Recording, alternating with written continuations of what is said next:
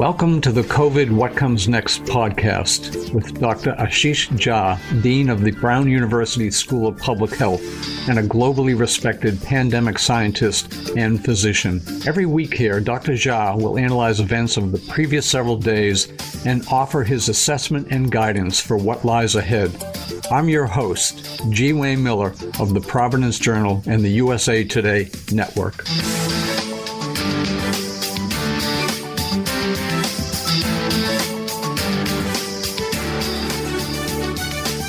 So, good morning. How are you, Ashish? I'm good. Thanks for having me back on, Wayne. Well, we're always happy to have you and happy to have you every week. So, talk to me about the past week since we last met here a week ago. What has happened in the country? Yeah, so what has been remarkable about the last week is obviously the week leading up to the election, a lot of anxiety and a lot of focus on the election.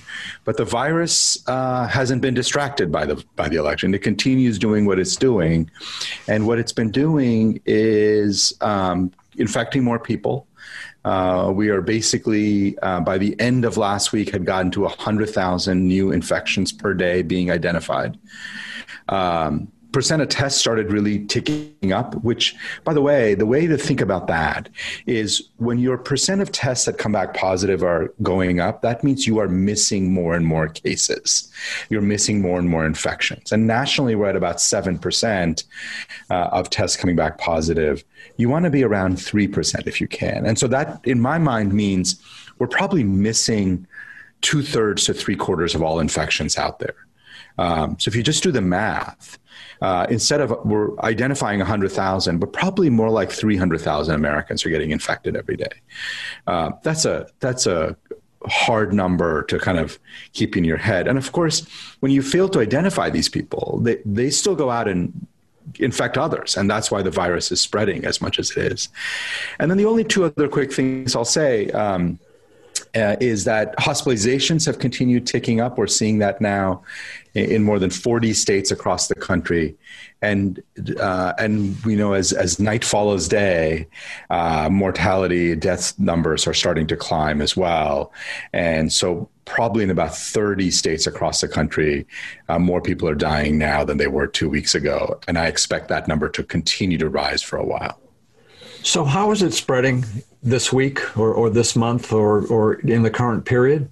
Yeah, there are 2 or 3 main mechanisms. I mean, the one that we think is probably the most likely is gathering indoors. And I mean, kind of a home and getting together, so basically having a bunch of friends over on a Friday night and the masks are off and people are having food and drink and things that we've all loved and enjoyed and such an important part of our culture and of our society. And those indoor gatherings, informal gatherings people are having really are an important source of spread.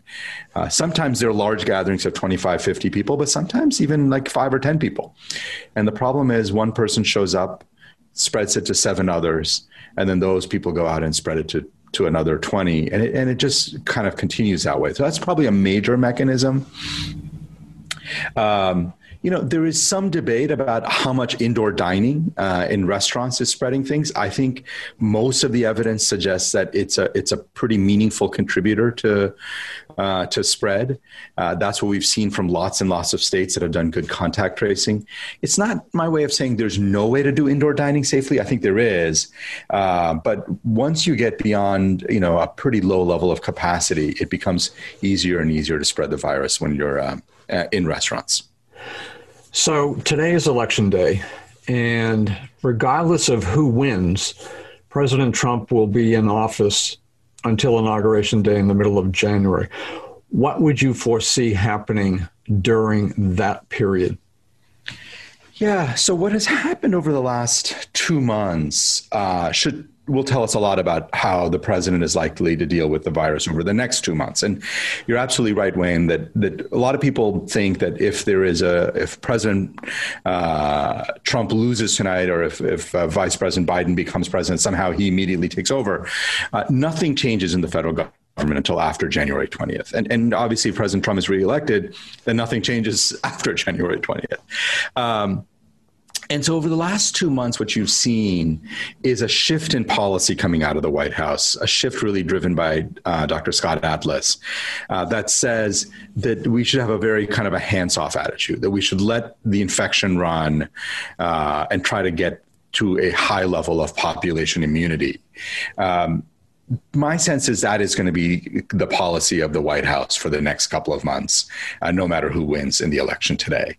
The couple of things that I think are going to be important, if we want to control the virus, which I think is absolutely essential, if we want to make sure lots of people don't get sick and die, all the policy action is going to be at the state. I don't expect much to come from the federal government over the next couple of months. The problem is states are out of money. So what I'm hoping is that Congress gets back together pretty quickly, gets some money to states, and states begin to implement policies and improve testing and do the things that are necessary to prevent much further outbreaks. If that doesn't happen, the next couple of months are going to be very, very bleak. So the Washington Post reported and the New York Times reported on its reporting that Deborah Birx sent this internal memo stating that the pandemic is entering a new and, quote, deadly phase. What did you make of that? As you know, of course, Deborah Birx has been traveling around the country to state by state. She came up through the East Coast. She was in the Midwest, in the mountain states. What did you make of that memo, which was an internal memo and apparently not intended for publication? Yeah, so Debbie Birx, whom I've known for a long time, Dr. Deborah Birx, has been, I think, very focused over the last couple of months, while the White House has been kind of sending the message that the virus is coming to an end and that we're turning a corner. She knows it's not. And so she has been traveling around the country, as you said, trying to tell governors what they need to do. That memo was completely right. And it was her being honest with her boss, the president, and the leadership of the White House, saying things are about to get much, much worse. It's basically vocalizing what those of us on the outside, whether it's someone like Scott Gottlieb or me or others who are saying the next 6 to 12 weeks are going to be very hard, and partly because we've not done much in the last 2 months to curtail the virus. And even now, I don't feel like there's enough policy action at many of the state levels, and certainly nothing coming out of the federal government. So she said what I think all of us have been thinking, and I'm glad she did. If Joe Biden wins this election, he'll be inaugurated in January, but there are several weeks between the election and the inauguration. He will be building his administration and fine-tuning his approach to the pandemic. What would you expect? Obviously, you're not on that team, but what would you expect Biden and his people to be doing regarding the pandemic and preparing for their direct response were he elected and he takes office in January? Yeah, so I'll tell you what I hope for, and then we can talk about what might happen. What I hope for is the model that we had in 2008 when we were in the middle of a financial crisis in our country, and you had one president going out, President Bush, and a new president coming in, Barack Obama. And what you had was a very close working relationship between the Obama team and the Bush team, because they knew that the country was in a perilous moment and that the transition period could not be a time where we failed to act. So a lot of good coordination happened. That's what I would hope in this case, because these are probably likely to be the 2-3 hardest months of the pandemic. And we need good coordination between an outgoing Trump team, if President Trump were to lose, and an incoming Biden team. What I also believe should happen, and I suspect this part will, is Vice President Biden has been very clear that getting the pandemic under control is priority number one, because it will then shape his ability to do everything else. And he has superb people on his team. And what I expect they're going to be doing is looking at how do we ramp up testing relatively quickly as soon as he gets in. They will be talking to FDA, CDC, other people. I expect they'll be talking to companies and talking about potential kinds of investments. Congress will be involved. We need money for testing. So I think there will be a lot of conversations with Congress. I expect they're going to be looking at trying to do some sort of a national mask mandate. The Vice President Biden has certainly made that clear that he believes that. Whether he can do that on his own, whether he needs Congress, whether it's legal, those are going to be issues that they're going to have to sort through. And then I think there is going to be a lot of focus on how do we support states. And so my guess is there's going to be a lot of effort that's pretty closely tied with Congress. And obviously what happens with Congress in today's election will matter as well. If there's a Democratic Senate, that will change the kinds of policies they're going to work on over the next couple of months. Obviously, if there's going to be a Republican Senate, then that'll change the calculus as well. So we are in early November, and of course, a big holiday is coming up, Thanksgiving. I think we can maybe talk about that next week. We've talked about a lot here with the election and so forth. So let's put that off to next week. But let's close with what you foresee happening in the coming 7 days in terms of the pandemic. Yeah.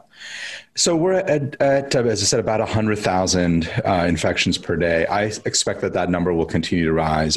Look, there's nothing that I see on the short-term horizon that begins to turn anything around. I expect you'll see more and more out of states. So yesterday, Governor Baker announced some new provisions to try to curtail the spread of the virus in Massachusetts. I said this to the Boston Globe, and I'll say here, I think it was well-intentioned but wholly inadequate. I think we're going to see other governors also step in and try to put in some provisions. So I wouldn't be surprised if some of that happens. The country is going to be pretty distracted over the next few days with the election, and I suspect the virus will get less attention. But unfortunately, it's not going away. And so I expect to come back next week without a whole lot of new developments beyond just more infections. I do think, by the way, in the next few weeks, at some point, we're going to start hearing more about vaccines again. They are cooking along, and a couple of them are getting very close to authorization. So I doubt in the next week, Wayne, but maybe in between 2 and 4 weeks from now, we may hear of the first authorization of a vaccine. Okay, great. And we'll talk about vaccines in future podcasts along with many other things. Ashish, I want to thank you again. Have a good week. Stay safe and take care. Always a pleasure chatting with you, and you stay safe as well. Thank you. Thank you.